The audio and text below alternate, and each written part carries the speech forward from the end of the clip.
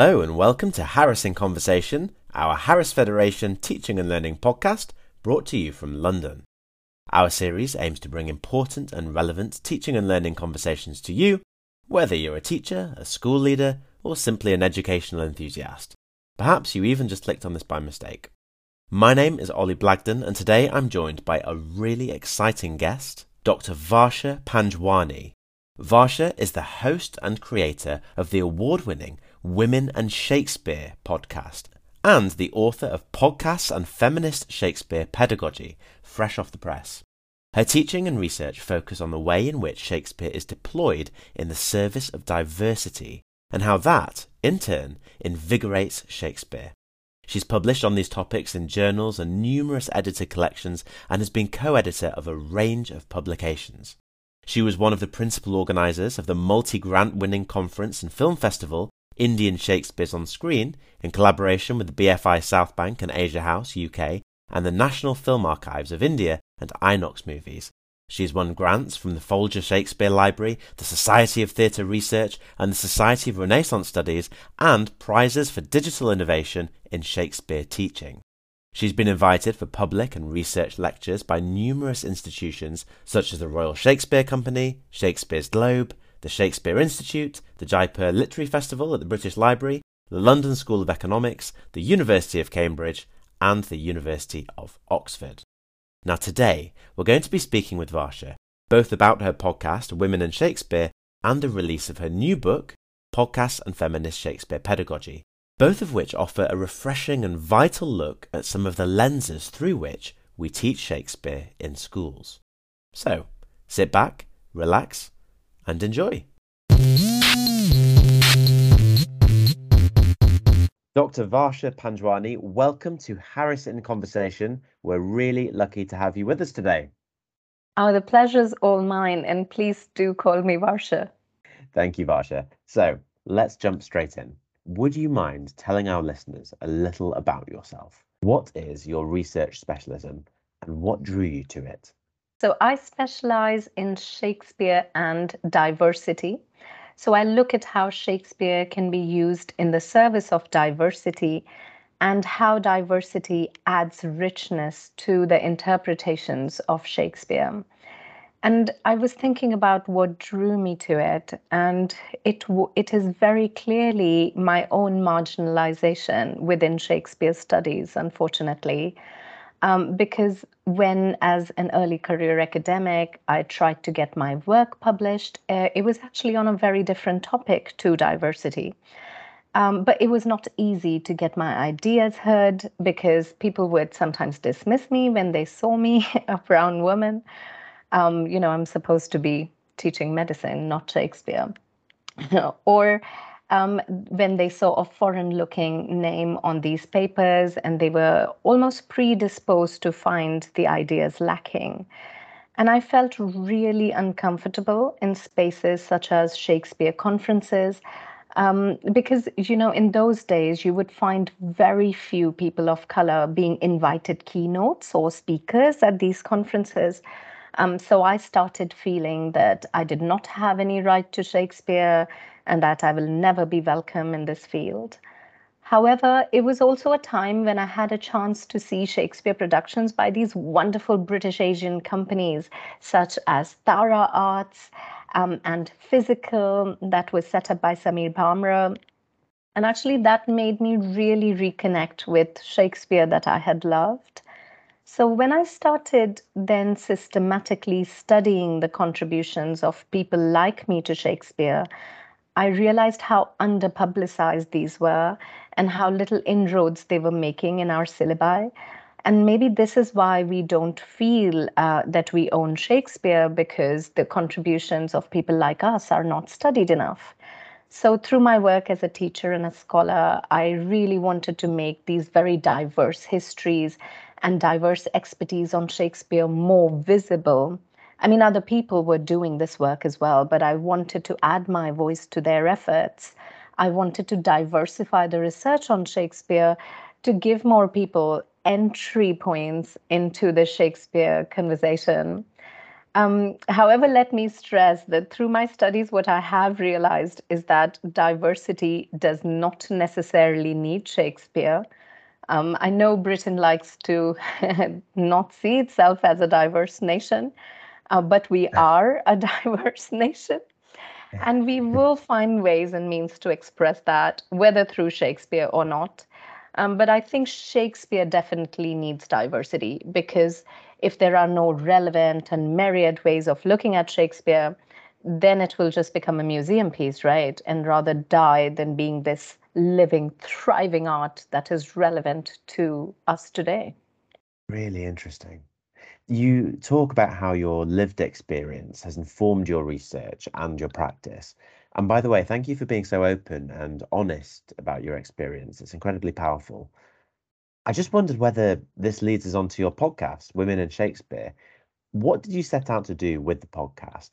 Is that based on your lived experience too, or something else? And importantly, where can our listeners find it? My podcast, Women and Shakespeare, was actually born as a teaching resource. And this was not only for my students, but actually for anyone who wanted to learn about the current state of scholarship in Shakespeare studies or in Shakespeare performance. So, in each episode, I talk to a creative, whether it is playwrights, novelists, actresses, directors, or critics, innovative researchers, and teachers. And in fact, I very much would like to invite Harris Academy teachers to get in touch to be on the podcast. I would love to hear what they are doing. Um, so I talk to all of these scholars about the way in which they are shaping the field of Shakespeare's.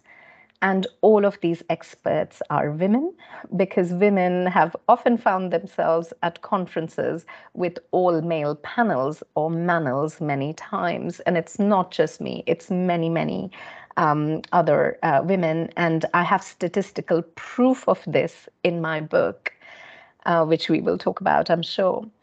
In theatre as well, actresses have often written about or told me horror stories about the fact that they still have to really fight for their interpretations because all the focus is on male characters, say Hamlet, Othello, King Lear, Henry V, so on. In public discourse as well, I noticed how women were very rarely asked to be commentators on Shakespeare. And even when they were asked, the selection was really not diverse enough. And what I thought was that this silencing of women experts will have a really detrimental effect on our field as a whole because we would not be listening to all of these brilliant minds and these brilliant ideas. So I wanted to create a platform where women scholars of Shakespeare could be heard.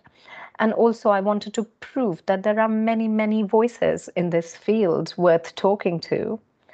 So yeah, if listeners want to check it out, which I very much hope that they do, the podcast is available on Apple and Spotify and most platforms for podcasts. However, if people want to listen to the podcast with a full transcript and show notes, then perhaps my website, www.womenandshakespeare.com, would be the best. Thinking about our audience listening to this podcast, many of whom will be secondary teachers and leaders, why do you feel, Varsha, it's important for us to adopt an anti-prejudice pedagogy when exploring Shakespeare with young people? I think that the reason we need anti-prejudice pedagogy at all, whether with Shakespeare or not, is because all of us are prejudiced. And maybe that's a big claim to make, but I should probably say that all of us are biased, which can easily lead to prejudice and discrimination. The other day, I was reading Pragya Agarwal's book. It's brilliant. It's called Sway, Unraveling Unconscious Bias. And she argues that we all have unconscious bias. And since this bias is so deeply ingrained in us, right, it's unconscious that we're not even aware of it. I think in academia and education, we find it particularly difficult to digest that we are biased because of this myth of academic objectivity. We think we are neutral and objective and unbiased. However, no one is objective because of the environment that we grow up in, the texts that we study, the lives that we lead. These things influence what we see and also the things that we unsee all the time. So I think if you think you're objective, then maybe that is because you've taken the mainstream viewpoint so that it appears objective to you, but it might not be objective for other people. So let us take an example, right? So if you're teaching Romeo and Juliet and you're using the film Baz Luhrmann's Romeo plus Juliet to teach it, it might seem like a very neutral and objective choice, but it is not because you've been biased towards a Western centric view of the text. So do you know what I think we need to do is to train ourselves to see our biases. And I think to rectify these, we need to include the widest range of voices and interpretations. Instead of some sort of, objectivity, I think we should aim for multiple subjectivities to be represented. And what I mean by this is that maybe alongside Romeo plus Juliet, we could include a Bollywood adaptation of the play, such as Ram Leela, to show how non Westerners have interpreted Romeo and Juliet. And I was reading and quite inspired by actually Harris Federation's English EDI consultant, Laura Mistry. And she has written that we should think about what is the role that each lived experience plays in the reading and teaching of a particular text. So I think we should really think about how people with different lived experiences have interpreted these texts and then share these different interpretations with the students. And we need this diversity because our student body is diverse and we need to empower all of our students, right? I think we need to do this with Shakespeare specifically because Shakespeare is so ubiquitous in our culture, and you're considered very cultured if you know your Shakespeare. So I think to promote one dominant view of Shakespeare is really to deny the cultural currency of Shakespeare to marginalized groups. If everyone feels that they can own Shakespeare and interpret Shakespeare in their own way, then they would also have access to Shakespeare's cultural currency. I get very irritated because sometimes people say that Shakespeare wrote these very human characters. Well, if that is true, then all humanity in its rich diversity should be welcomed to interpret Shakespeare in their own way. So I don't know if that answers your question, but this is what I feel about why we need to look beyond our biases. I think this discussion about lived experience and unconscious bias is fascinating and important. And I think certainly leads us on to my next question. Thinking about approaches to characters and in particular our female Shakespeare characters, let's, if you don't mind, just discuss Lady Macbeth for a moment, who perhaps will be the most familiar Shakespeare heroine to many of our teachers. What do you think are some of the issues we might be mindful of when exploring her as a character with our young people? Are there any common pitfalls or maybe dangerous generalizations you've encountered before? And if so, how might we tackle those, Varsha? Gosh, when Big it question. comes to, I know, and I might have an equally, big answer for this because when it comes to Lady Macbeth, there are so many dangerous generalizations. She's usually understood as manipulative and evil. Even in the text itself, Malcolm, who is her opposition party, if you like, describes her as a fiend like queen. And I checked the Oxford English Dictionary, and even Oxford English Dictionary agrees that the epithet Lady Macbeth has become a sort of byword for a remorseless or a ruthless woman, especially one who assists or controls a weak man. Gosh. Yep. And politically ambitious women are I'm sure you know, often described as Lady Macbeth's. This label has dogged Hillary Clinton, for example. And actually, this is one reason why I have never warmed to the play, because generally people in popular discourse and even in critical writing blame Lady Macbeth. And obviously, I'm not going to exonerate Lady Macbeth here. But I do think that it is important to examine this role a little bit more with a little bit more nuance.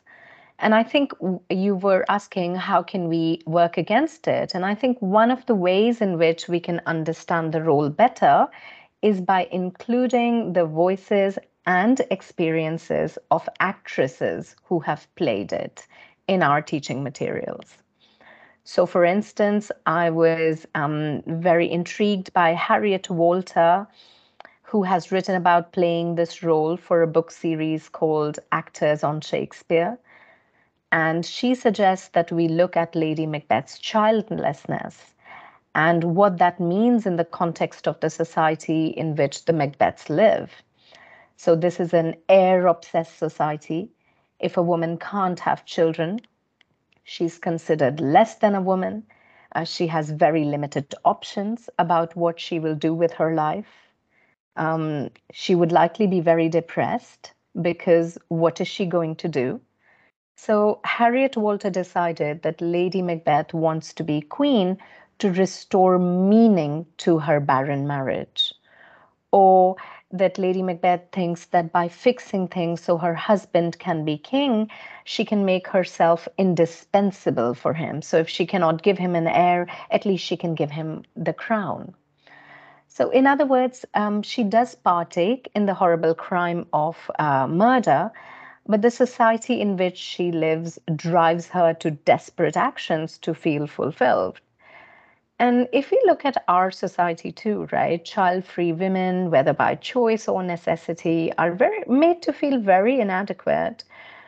So one can understand the utter loneliness of Lady Macbeth, who has far fewer options in this military world of Macbeth. So I think one of the ways to remove such kind of generalizations or add nuance to them would be to include actresses' voices when we are studying this play. And another thing that we can do is to help our students is deep textual analysis.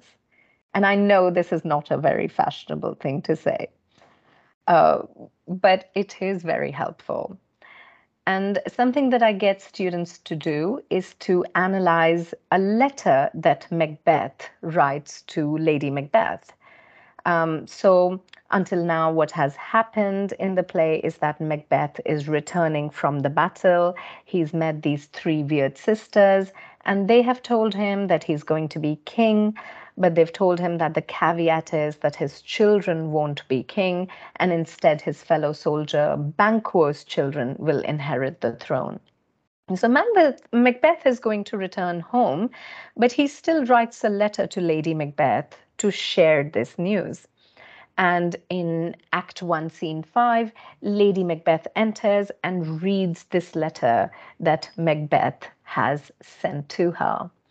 And I know, Ollie, you've had training as an actor. So could you please play, for the purposes of this, read out Lady Macbeth, reading out Macbeth's letter? And that'll give our listeners a break from my voice too. Varsha, I can't claim to do any justice to Lady Macbeth, but I will certainly try my best for you. Thank you. They met me in the day of success, and I've learned by the perfectest report they have more in them than mortal knowledge. When I burned in desire to question them further, they made themselves air, into which they vanished. Whilst I stood wrapped in the wonder of it, came missives from the king, who all hailed me Thane of Cawdor, by which title before these weird sisters saluted me, and referred me to the coming on of time with Hail, King that shall be. This have I thought good to deliver thee, my dearest partner of greatness, that thou mightest not lose the dews of rejoicing by being ignorant of what greatness is promised thee. Lay it to thy heart, and farewell. Thank you so much, Ollie. So, in this letter, the first question to ask is that obviously the audience have already seen all of this happen on this stage by this time. So, we don't need this letter for the plot. So, why does Shakespeare have Lady Macbeth read out this whole letter with Macbeth recounting what has happened so far? So I ask my students to compare the difference between the event as we saw it happening and Macbeth's recounting of this event in the letter. So often my students pick up on the fact that the letter sounds more hopeful and less doubtful. For example, Macbeth says about the Weird sisters that I have learned by the perfectest report they have more in them than mortal knowledge. So he's calling their report perfectest now, but when he had met the Weird sisters, he was calling them imperfect speakers. Moreover, there is a big omission here, obviously, because he has not said anything about the threat that Banquo's sons shall be heirs and that he's going to have a very brief reign. So he has given Lady Macbeth very highly selective information, and it's quite straightforwardly positive. So whatever her reaction is based on Macbeth's version of events. And I think this is really important to remember. So then I asked my students to note Lady Macbeth's reaction to the letter and what that reveals about how well she knows her husband. So when she reacts to the letter, she says that Macbeth wants to be king. She knows that. And she says that though he would not play false, he would be very happy to wrongly win. She then lays out a plan and she says that she would have to chastise Macbeth with the valor of her tongue so that he can take action. And here my students say that it seems she really knows her husband so well that she can almost predict what will happen. She predicts that he will want it, she predicts that he will get cold feet, and she predicts that she will have to egg him on with her words. So she knows exactly what it's going to be. So my point is that if Lady Macbeth knows her husband so well, can we not think that Macbeth knows his wife well too, and thus sends the letter before he arrives because he knows that she will get excited and plan what should happen next? In the letter, he calls her my dearest partner because this marriage seems like a partnership. They both know each other too well. So, in other words, is he manipulating her even before she begins to manipulate him? Maybe Macbeth knows that he cannot pull off his dark desires without her help, so he starts planting the seeds in Lady Macbeth's mind already. So, by no means am I suggesting that this is the only possible interpretation, but at least this kind of textual analysis and questioning opens performance possibilities that are more nuanced and complex than stereotypical responses to Lady Macbeth. But I also think that this makes not only Lady Macbeth, but the entire play more exciting. So, is Macbeth manipulating Lady Macbeth, or is Lady Macbeth manipulating her husband? Are the Weird sisters manipulating Macbeth, or is Macbeth twisting their words to his purpose? So, every time we add more nuance to women characters, we add more nuance to our reading of the play. How fascinating. I mean, firstly, I think, Varsha, to think of Lady Macbeth as an isolated character and consider her given circumstances as explored by actors. And I think also to think of Macbeth as a manipulator is really interesting. Thank you so much. I'm sure our teachers will find that discussion enriching and so helpful when striving to teach the nuance of the text, as you say. Really Yeah, and why should Macbeth, go scot-free? Exactly that. You're an incredibly busy person, Varsha, as I'm sure you're aware. Aside from running your podcast, Women in Shakespeare, you've also just published your new book, Podcasts and Feminist Shakespeare Pedagogy, the title of which alone is exciting. I just wondered if you can tell us a little bit about the book. What does it aim to achieve? And again, importantly, where can we find it? I'm very excited about this. It's a short book. My readers will be happy to know. It's short like me. But it was born out of my practice as a Shakespeare podcaster and as a teacher. So, as an educator, I practice feminist teaching, whether it is focusing on women characters along with male characters in Shakespeare's plays, as we were doing right now, or whether it is giving students research material that includes women's voices, or whether it is empowering my students to own Shakespeare regardless of their gender. And in the course of introducing new technologies in my pedagogy, I found that podcasts, due to some of their properties, or as they are called, affordances, are actually a really good match for feminist teaching in Shakespeare studies. So the book is about what I call feminist pedagogy. So using podcasts for feminist teaching of Shakespeare. And it demonstrates how to teach Shakespeare in feminist ways or intersectional feminist ways by providing case studies of Ophelia from Hamlet, Paulina from The Winter's Tale, Celia and Rosalind from As You Like It, Portia and Jessica from The Merchant of Venice. It contains a very good list of diverse women-led Shakespeare podcasts, and it gives assignment and lesson plans to practiced feminist pedagogy.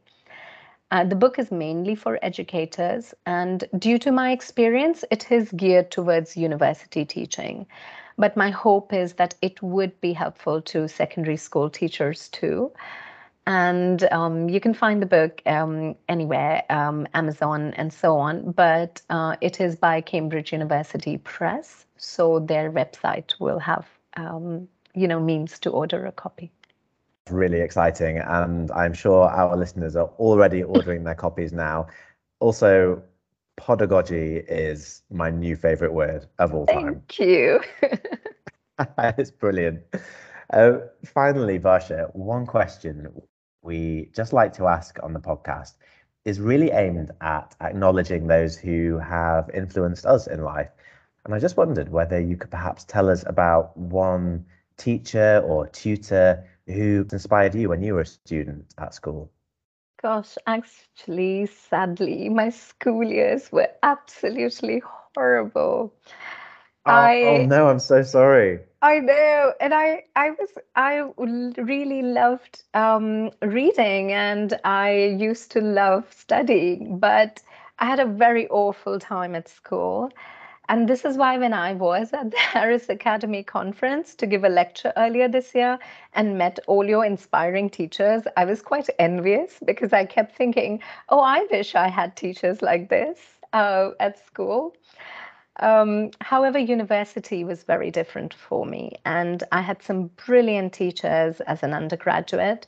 So, my Shakespeare lecturer, Dr. Amina Alyal, she really deserves a special shout out because she would prepare these resource packs for us for studying Shakespeare, and these would contain so many different ways of looking at the text.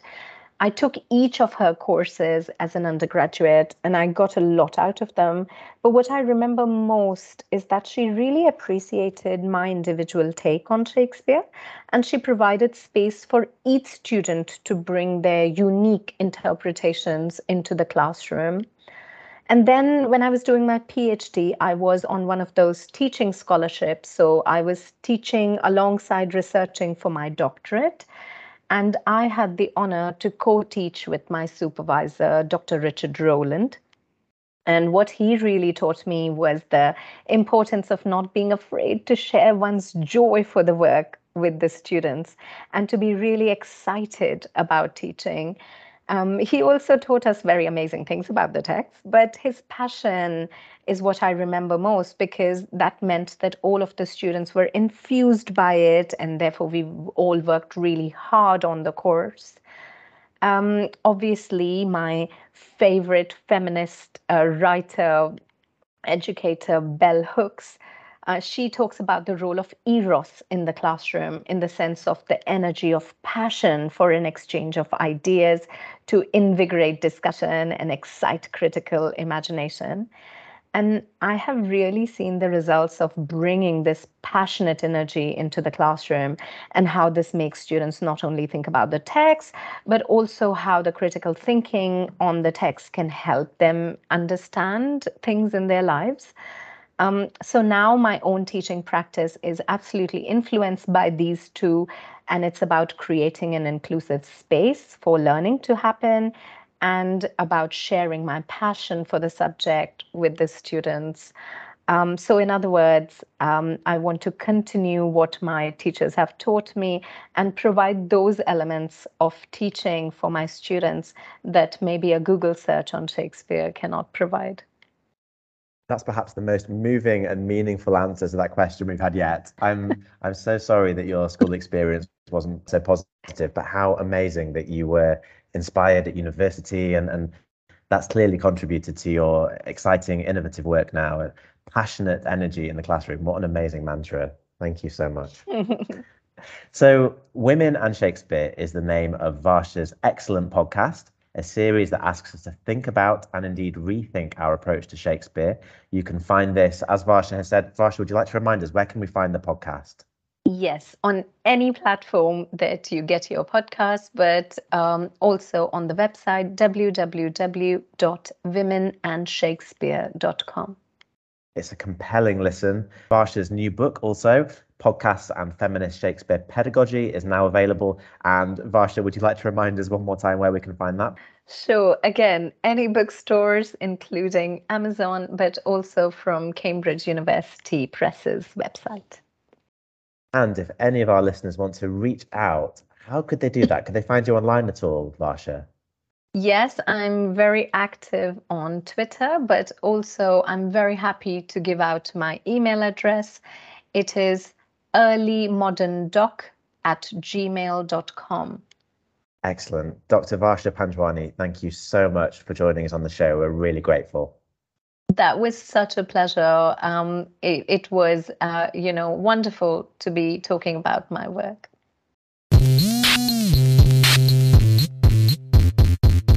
This was Harris in Conversation. My name is Oliver Blagden. You can find the Harris English Consultants on Twitter at HFED English. If you haven't already, check out our other teaching and learning and research interviews at anchor.fm/Harris in Conversation, and our latest subject knowledge podcast for students at anchor.fm/Learning with Harris. You can find both podcasts on Spotify. Join us soon for our next interview, and until then, take care.